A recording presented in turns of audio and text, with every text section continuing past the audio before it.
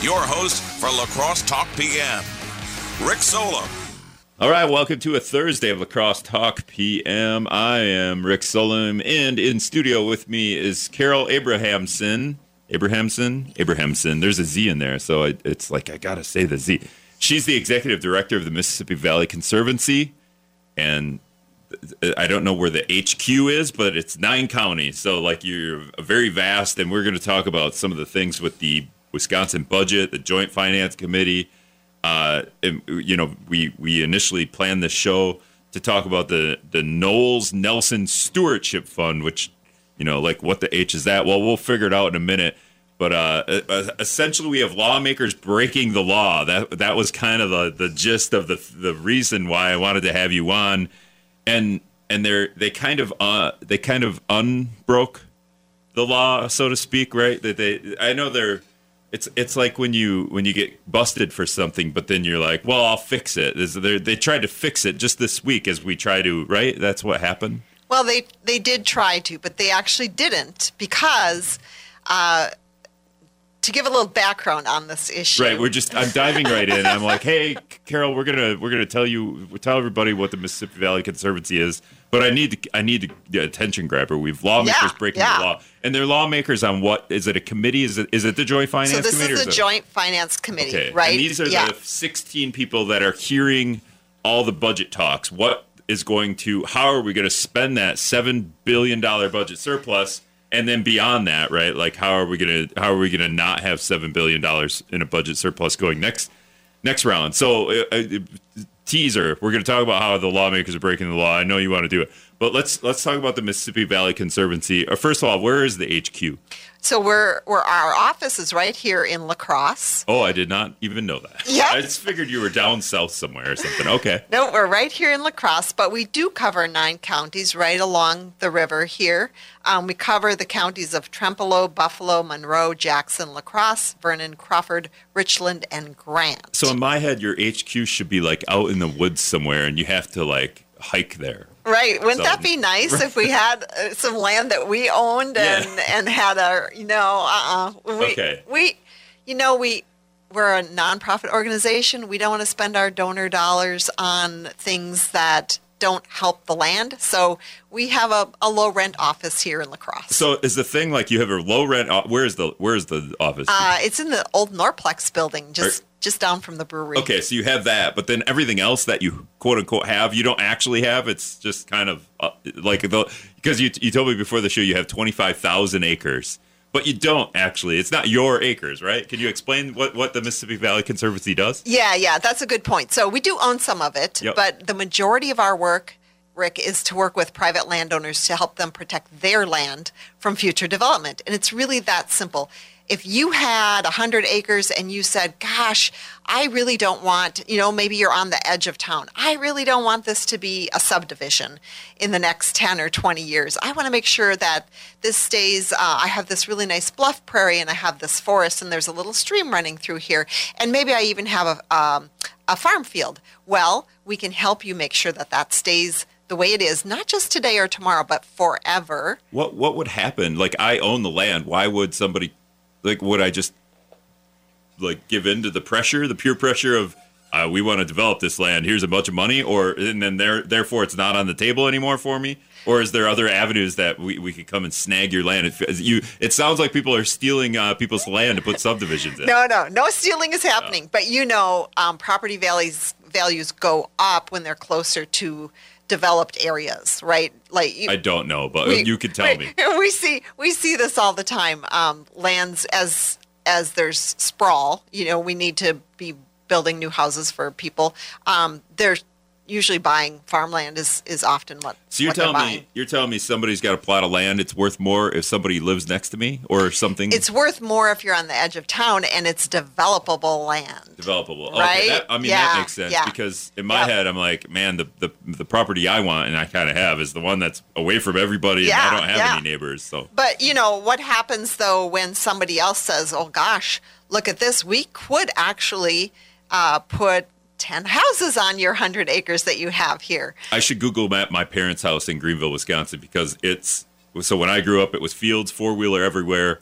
Now it's subdivisions everywhere. Yep. Except the big square around my parents' house in Greenville, Wisconsin. Yeah. They still own, and it's farm fields now at this point, but, like they haven't succumbed to the pressure. Right. But, But that can happen. And, if that's your choice, that's your choice. But if it's not your choice, we can help you because what you're doing today is fantastic.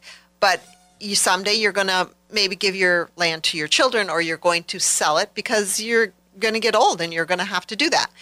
So how do you ensure that your land stays the way it is today? You do that through a conservation easement, conservation agreement with Mississippi Valley Conservancy. Now, we're not going to own your land. We're not going to, nothing is going to change on it. What we are doing in this agreement that is going to stay with the deed forever is taking away the development rights on that land. So now it can't have additional houses if that's what we agreed on. Maybe we agreed there could be one additional house. That's okay. Mm-hmm. But if you have some farm fields, you might want to say, I want these to be farm fields. Or you might say, yeah, no, this is just erodible. One chicken coop. That's all I'm allowing. You can have it. You can have it. Maybe you want to have a solar array. So we're going to agree on all of those things. But then once we agree on that, that's going to be a legal binding document that's going to stay with the deed, which means 100 years, 1,000 years, it's going to stay the way it is today. Okay, so you've been doing this for 25 years, and maybe you have a property from 25 years ago, and you talk about solar. Well, that wasn't a conversation 25 years ago. So can this stuff evolve over time? Because now maybe those people are gone that own that land, and the next group comes. I don't know. How does that work? Yeah, I'm deep diving already. Right. No, that's a great question. So what we try to do with that conservation easement is think ahead like that.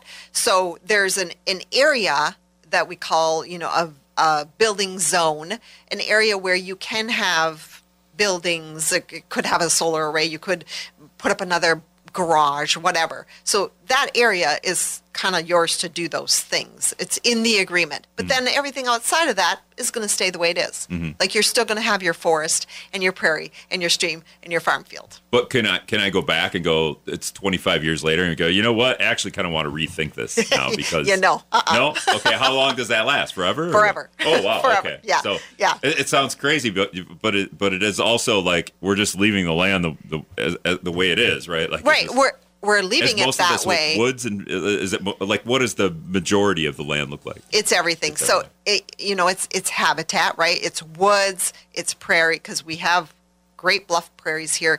It's water, it's wetlands, it's farmland. It's all of that because we need places that are green. We need places for our birds and our butterflies and our bees and our beavers and, salamanders and all of that. Well, this is a thing. This is okay. Going back to like, can I change this? Over 25 years, we've talked about the monarch population, right? Right. Well, and where I live by Valley High, the DNR came and tore down a bunch of pine trees because they want natural grassland to promote rattlesnake habitat. Mm-hmm. So, I mean, is there a world where some of the land you have is like, okay, well, that stuff's invasive or not native, but we didn't make that agreement 25 years ago, so I'm just trying to... part of it is improving your habitat. Okay. So, absolutely, you can... So it's not touchable. Correct. So, okay. Correct. You're just not going to put a structure on it. Okay, that makes sense. You're not going to clear cut the forest. You might take out invasive species for sure, and do things to enhance the habitat, but you're not going to destroy it. That's Carol Abrahamzon. She's the Mississippi Valley Conservancy Executive Director. And when we come back, we're going to talk about a couple of different things, and I'm not exactly sure how we're going to do this, but the Joint Finance Committee is having budget hearings all over the state. They made a decision, right? They made a decision on a 56,000 acre plot of land in northern Wisconsin called the Pelican River Project. They kind of put they put the kibosh on that, right? Like saying, nope, we're not doing this thing, which is a thing that you would do here if you had 56,000 acres of, right? Like this, they're doing the same thing there as here, yes, or what you would want to do. And so they did that, but the way they did that, Carol says they're doing this illegally. And is it affecting you as well and stuff you want to do? It affects anybody who wants to utilize the Knowles Nelson Stewardship Fund in the state of Wisconsin. Okay, and I don't even know if I mentioned that. The Knowles Nelson Stewardship Fund is a way where the state kind of helps conservancies like your own go in and buying some of this land, right? Yeah, the No Cess and Stewardship Fund, it's a grant program, and anybody who has a land trust or even municipalities can apply for 50% of the appraised value of the purchase price of the property. And the state's just kind of, well, anyway, we'll get into it when we come back.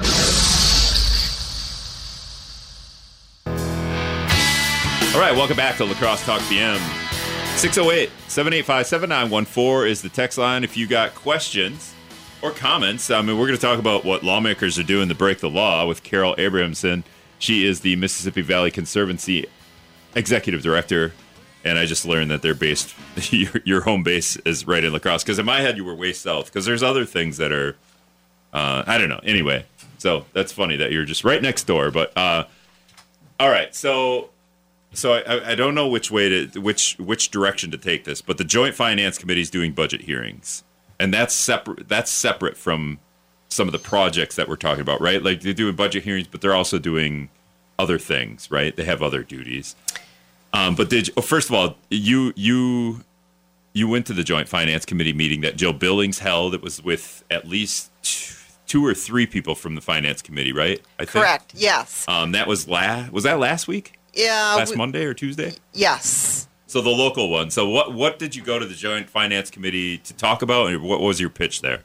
So I went to talk about the fact that we have this issue of how the Joint Finance Committee takes a look at these applications for land acquisition, and the fact that they don't have to go on record to say, I object to this. There is no public process. There's no transparency to the process.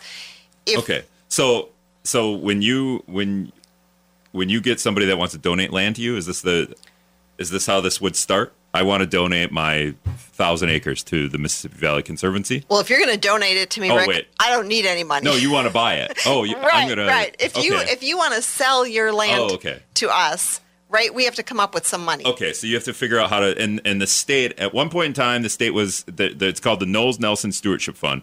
At one point in time, it was probably giving out like $100 million a year to projects like this to help nonprofits or maybe profits, land trusts, municipalities. Okay, acquire land to leave it natural, essentially, right? Like to leave the habitat alone.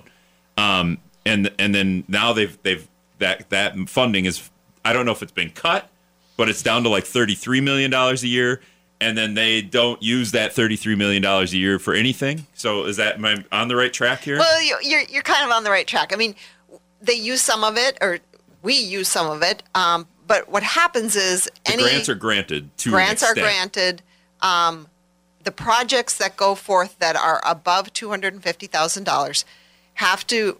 So they're already appraised by the DNR. The DNR has gone through. They've decided that these are good projects and that they should be moved forward. But then, because it's more than $250,000, it has to go to the Joint Finance Committee. Okay. Now, the Joint Finance Committee can take a look at your application, and somebody on that committee can literally walk down the hall to the chairperson's office and say, I object. There's no record of who did it. There's no record of why they did it. And they are supposed to then hold a public hearing within 14 days, and they don't do that. When you say they, do you mean the Joint Finance Committee? Okay, when you say there's no record of who or why, is there supposed to be a record of who or why? Well, shouldn't government be transparent enough that we know who objected and why they objected? Right, but I mean, because you could go into, because they're supposed to, within 14 days of that objection, have a public hearing about why they object?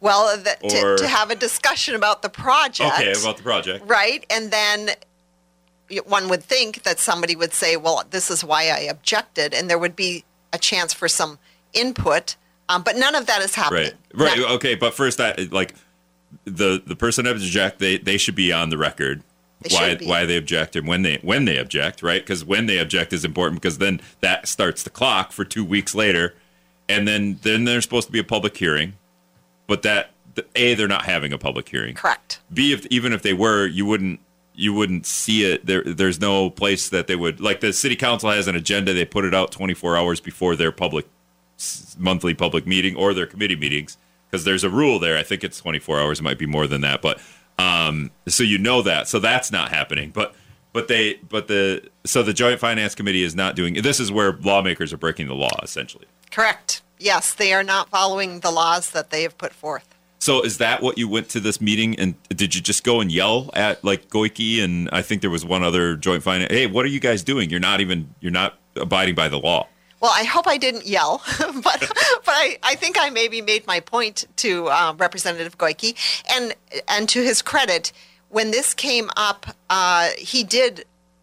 With the Pelican River project that I think you spoke about already, when the debate came up about that, he did say, hey, this is not right. What we're doing is not right here. Yeah, it's just funny, the timeline, because you did this last week. Yes. And you did it in front of a Joint Finance Committee person. Yes. And the Pelican River project is similar to what you would do in the Mississippi Valley Conservancy, where you would, it's a giant, so you have, let's just do an example. So let's just do an example of what you do. Somebody came to you and said, we have 1,600 acres of land we want to sell to the Mississippi Valley Conservancy. First of all, I said you need to name it, and you're like, we did name it. So it was called the Plum Creek Conservation Area. Now, who names that?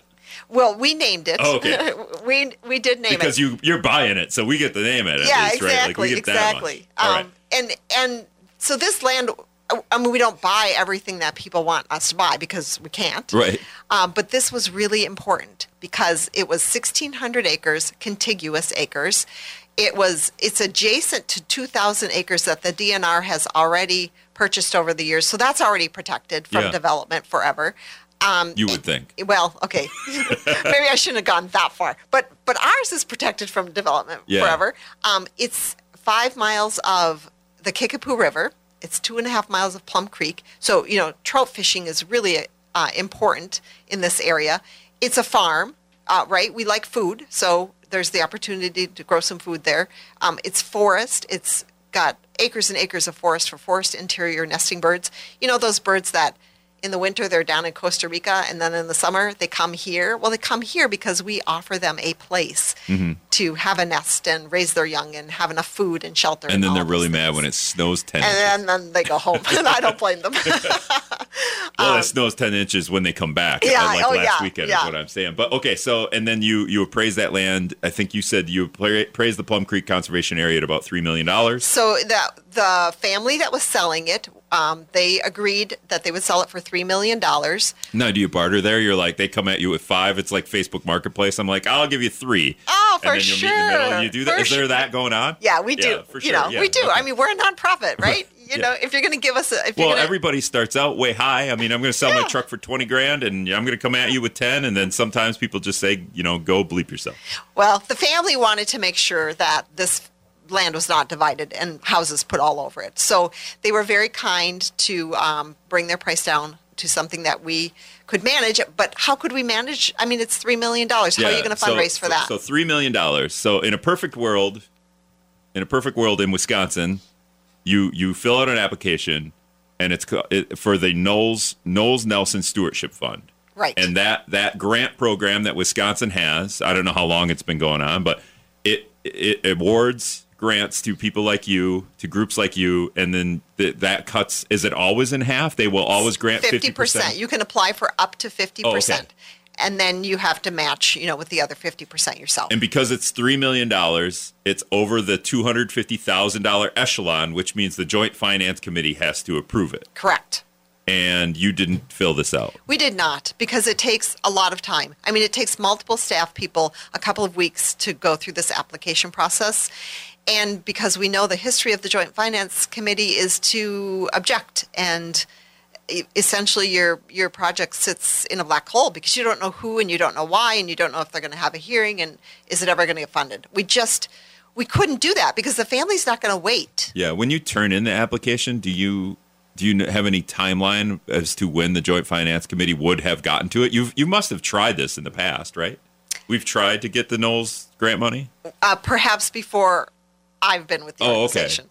Yeah. Well, you need to try one time, yeah. I think. Well, actually, we've determined that we're going to, because it's important that we show Joint Finance Committee that we have high-quality projects, and so we're going to do that. Yeah, I mean, you have done some that are under 200. Yes, we've done lots of it. We've got applications in right now. Because you can't complain about something if you haven't, like this would be like me complaining about a vacuum cleaner that I saw online on a YouTube video, but I didn't actually get to use it. Right. All right, we're going to explain this Pelican River project and how this didn't work and how lawmakers are breaking the law when we come back.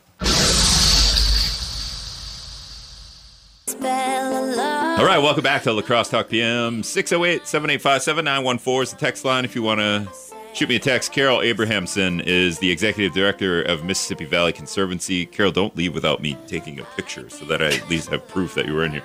She's in studio with me. The Mississippi Valley Conservancy is over 25 years has amassed 25,000 acres throughout 9 counties in Wisconsin. And let's just reset. What do you do with those acres? Yeah, so just to clarify, we don't own 25,000 acres, right? We've protected, though, from development 25,000 acres. Most of that is still in private land ownership.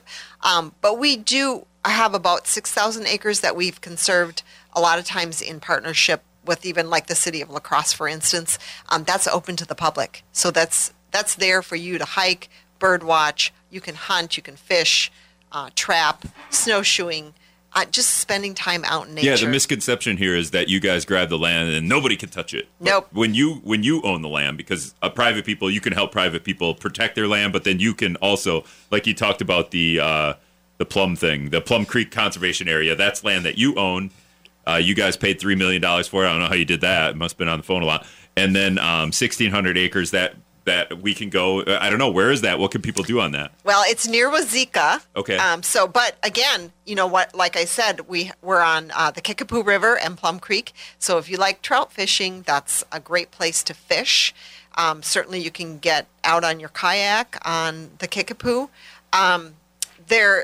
It's just a really beautiful place to do some hiking, bird watching. Lots of birds, if that's your thing. So spend some time outdoors in nature. Can you hunt on all this land too? You can. Okay, so yes. I wasn't sure. Hunting is not my girlfriend hunts. I don't hunt. We're reverse roles there. But okay, so comparing that to up north, there's 56,000 acres, a Pelican River project, similar to what you're saying. This is a thing that we would protect it from development, and then you can hunt, fish. I believe there's places to four-wheeler, snowmobile, all that stuff on this 56,000. But they're applying for a grant through the Knowles Nelson Stewardship Fund, whatever group is doing the Pelican Project. And that goes through the Joint Finance Committee because obviously 56,000 acres is going to be over $250,000. And when you do this, the Joint Finance Committee can just say, nope, we don't like it. We're not sure if there's a rule there where we have to know who says no because there's 16 people on that committee. But there is a rule that says within 14 days you're supposed to hold a public hearing. Well, they said no to this when? In November. In November. So November, that wasn't 2 weeks ago. So right. But what's interesting is they finally came out and had a public hearing, kind of on this. I don't know how much did you look into what they did? They did this like 2 days ago. Yeah, they just did this and they denied the project. And when I say the Joint Finance Committee. Correct. Yep. And this is a project that the Conservation Fund is actually purchasing. So, you're right. It will be open to the public. There will be a lot of different recreational activities that can happen on this property. It's a property that was used by the paper mills. So there are logging roads there. So yes, they're going to allow ATVs and snowmobiles and things like that. The public is always looking for trails. They're looking for places to get out and be outdoors. They're always looking for places to hunt. So that's what organizations like ours provide. All right, so November, the Joint Finance Committees said no to this grant, like up to 50% grant funding for this thing. And they said no to it this week, which means they didn't abide by the 2-week rule. And that's where, but is there a way to hold these people accountable? What's funny is you came out last week in front of a couple of Joint Finance Committee members to gripe about this, right? Like you're not having public hearings about denying or why you're denying these, at least. I don't even know if they have to tell us why, but they have to have a public meeting about it.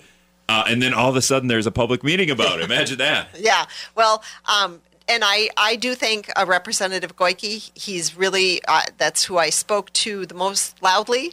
And he brought this to the forefront. And at least there was some debate about it.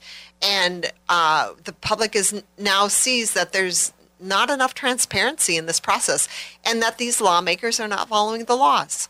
Yeah. So and they came out a couple of days ago. They said, they denied the project. They want to develop it, or future. They're worried about like up north being too woodsy, I think, and we need more potential for development up there. I don't know if anyone agrees with that. I'm sure there's some people that want the North Woods more developed. We need more dollar stores up there in those tiny little towns, right? But yeah, and then that's the next step, I guess. Having people like you on to talk about going in front of the Joint Finance Committee, maybe emailing. I don't know who you would email the Joint Finance Committee. I think you can email them all if you just Google Joint Finance Committee members and just say, hey, we want more accountability, we want more transparency based on what you're doing with the Knowles Stewardship Fund, right? Well, the fact of the matter is 40 organizations and businesses spoke for this project up north. The townships around this area spoke for this project. The Pelican River Project, yep. Yeah, and 90% of Wisconsin voters are in favor of conservation funding. Well, one of the great heritage activities of this state is hunting.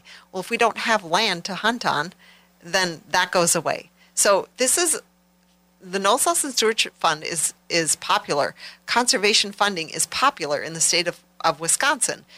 Trout Unlimited, whitetail organizations, fishing organizations, all of these organizations are in favor of funds for conserving land. We're not just the dairy state, right? Like when you talk, if you get outside of Wisconsin or outside the Midwest, when people talk about like this kind of stuff, it's Minnesota, it's Wisconsin. These are the states that are known for. Literally the Northwoods. That's a thing. Like I think that's a company at this point, right? All right. So now again, I would say that the Pelican River Project, they went through this process. You haven't gone through this process. So are you going to try at some point to have try to get some Knowles Nelson stewardship funding that's over $250,000 so you could at least, then you would really have something to gripe about if they deny it. Right, yeah. So we do have some projects that have some potential in the next year or so that will be over that $250,000. And if that happens, we have to rank and set criteria for everything that we do too. But if we have a project, yes, we will put an application in. Is it one of them deals too when you put in the application? Do you just need a lawyer on hand to hey, because as the application process that hard to just kind of figure out? I just did my taxes. I started to do them and I got 3 hours in and I was like, I don't know. I can't keep Googling this. And then I just took them to H&R Block and they did them for me, but I had to pay a price. So at some point, I don't know, is that kind of the same thing you do? You get this application process, you're like, I don't know what this terminology is. Now you need to hire somebody. No, actually, we have very high skilled professional staff. Okay, you're already paying that person. So, yeah, right. we can handle the application, but it takes a great deal of time. Okay. Due diligence, which is fine. But how much time? Is it 10 days? We just put an application in. We had, I think, 4 staff people worked on that for a couple of weeks. Oh my God. So it does take. I just have no idea. I have no idea. I suppose you got to go and get pictures and I don't know, maybe do some like soil tests. I don't know. All right. So can we go, let's reel back to the Mississippi Valley Conservancy and I guess, how did this thing get started and what is your mission here? Is there, and has that mission evolved over 25 years? It really hasn't. We've stuck true to our mission, which is to conserve native habitats and farmlands in the driftless area for current and future generations. So that's still the work that we do today. On top of just conserving the land, though, we also take care of it. Restoration is a big part of what we do. So we want to remove invasive species and replant native habitats and encourage native habitats to come back. So we work on making the lands more resilient, making them more adaptable to the changes that we see all around us, and increasing biodiversity, which is really important for the plants and animals. Do you ever get it like either someone donates land or I don't know if you would buy it then? You're talking about buying some of this land. Does that process ever happen? You go, no, you can keep that. We don't. That I don't know. Does that happen? This land is beyond help. I don't know. That seems crazy. No, there isn't land that's beyond help, but we only have so much staff time and we only have so much money. We are a nonprofit organization. We depend solely on individuals making donations. So we do have to have criteria to determine whether or not we can take a property. We really are looking to build larger corridors of protected land. So we're looking for, again, like Plum Creek, adjacent to other protected properties, that makes sense, to make these larger corridors. Again, because you don't want the dollar store going in between two of these. Right. I'm sorry, dollar store. I guess they're not going to sponsor this. Yeah, you want connectivity. As we see the changes that we're seeing all of the time with, weather, big rain events, flooding, etc. It's really hot. Everything's changing. We want to have places that are large enough where animals, especially, can move about and adapt to those changes that are happening in land that's protected. And there are plenty of species who will not stay in areas that are really small. I mean, we have a property, 310 acres of prairie, sand prairie.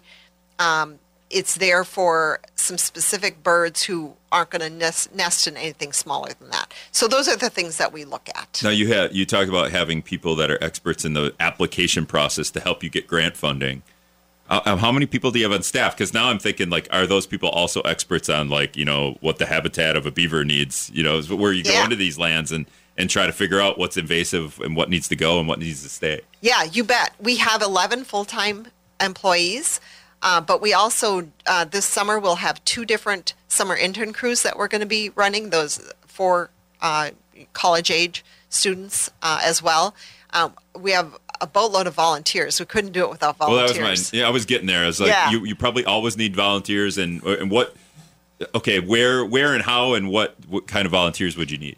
Yeah, if you're interested in volunteering for us, the opportunities are endless. You can go on our website and you can fill out a form and you can say, hey, I'm interested in stuffing envelopes in your office, but I surely don't want to go out and cut buckthorn all day. That's right. Okay. We need both, right? So on the website, there's a form. You can fill it out. You can say, these are the things that I want to do, and then we will notify you when those opportunities are available. All right, and kind of changing gears here, you're also on, is this the board? Yeah, are you on the board here? I think your name's on. Yeah, you're on the board of what's called the Climate Alliance for the Common Good. And does that have anything to do with Mississippi Valley? I'm sure in an indirect way it does, but what's the relation there? Well, the relation is, we're all just trying to make this a better place and find ways to help the issues that we are starting to see with climate change. So, for instance, natural climate solutions is simply conserving land and not developing it, because the trees and the grasses all absorb carbon, and also the roots in the soil hold that carbon until you dig it up. So if we can keep these areas from being developed, then that is sequestering carbon. Well, and that's what I wonder is, like, as you do this for 25 years, how much you learn, and then how much, okay, we actually need to think about, like, you must have land that floods, or adjacent to that land, there might be a city there that floods all the time, and then that's about developing that land or not developing that land to kind of combat that as everything changes a little bit. Well, what we're seeing with these large rain events is the erosion on the stream banks. So we've learned ways to restore those stream banks in a manner in which that water will rise up,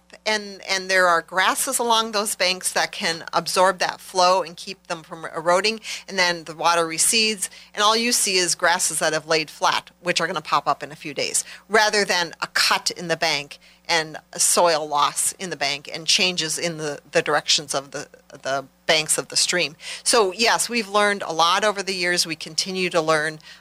We have like I said, a professional, skilled, expert staff on these things. Do you ever get those volunteer college kids that come in and then they just blow your mind with some of the stuff that they're learning in school right now that maybe you're like, oh, geez? Well, you know what? There's so much enthusiasm and energy, and they're really there to learn, is conservation the right career for me? So if they're working out on the land for 10 hours and it's 85, 90 degrees in the sun, they have to figure out, is this what I want to do? And for some of them, it is. But then for others, they realize that it isn't. But they spend the summer with us, working 30 hours a week on both helping our private landowners, because as they age, they aren't always able to take care of their land the way they would like to, and then on the lands that we own as well. All right, we're going to wrap up with Carol Abrahamzon with the Mississippi Valley Conservancy when we come back.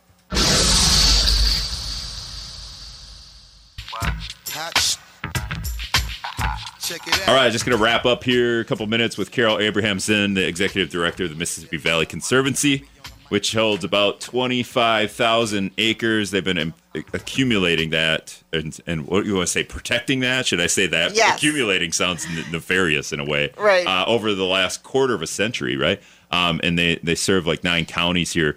Are you locked into only 9 counties, or does that just happen to be where the land is?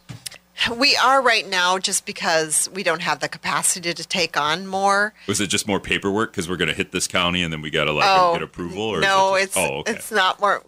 So our furthest property away is a 2-hour drive. Yeah. In Grant County. Sure. So if we're going to send a crew down to work on that property, they're driving 2 hours to get there. They're working all day, and then they're driving 2 hours back. Are you locked to Wisconsin? We are locked to Wisconsin. Okay. Yeah. Minnesota has a land trust, the Minnesota Land Trust. Yeah. And they cover virtually the whole state. When it comes to what you're doing, and I just got like a couple minutes here. When it comes to what you're doing in Wisconsin, and we talked about this, Knowles, and the Joint Finance Committee not really abiding by public open meetings rules or anything like that. But you don't have anything in Wisconsin. But like, in Minnesota? How does Minnesota do this? Are you jealous? Do they do it better? Or would you like to expand there? Yeah. So I am jealous. And full disclosure, I live in Minnesota. But we tax ourselves in Minnesota in order to fund conservation. So if I wanted to have a conservation easement on my farm, and I do have a farm in Minnesota, they would actually pay me for a conservation easement. They would pay me to protect my land. Well, we don't have that opportunity in Wisconsin. We don't have that kind of funding. So when people want to protect their land here in Wisconsin with us, they actually make a donation to us, a financial donation. Would that put you out of business in Minnesota because they would just go through the state? Or would the Minnesota pay you to get help from Mississippi Valley? The land trust in Minnesota would pay me to protect my land. Okay, but so they're doing the same work that we're doing. Let's just say you're working in Minnesota, though. You're Mississippi Valley. Would they pay Mississippi Valley Conservancy to help? No.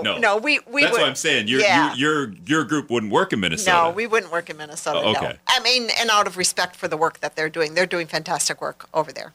All right, that's Carol Abrahamzon, Executive Director of Mississippi Valley Conservancy. If you want to volunteer, if you want to help out, go to the website. You could just Google Mississippi Valley Conservancy, I'm sure. Yes. All right, coming up tomorrow, UW-La Crosse Political Science Professor Dr. Anthony Chagosky. But before that happens, I will be in here in literally 12 hours to do it all over again, as I think it's Mike Hayes' birthday tomorrow. So, all right, thanks, everybody, for listening.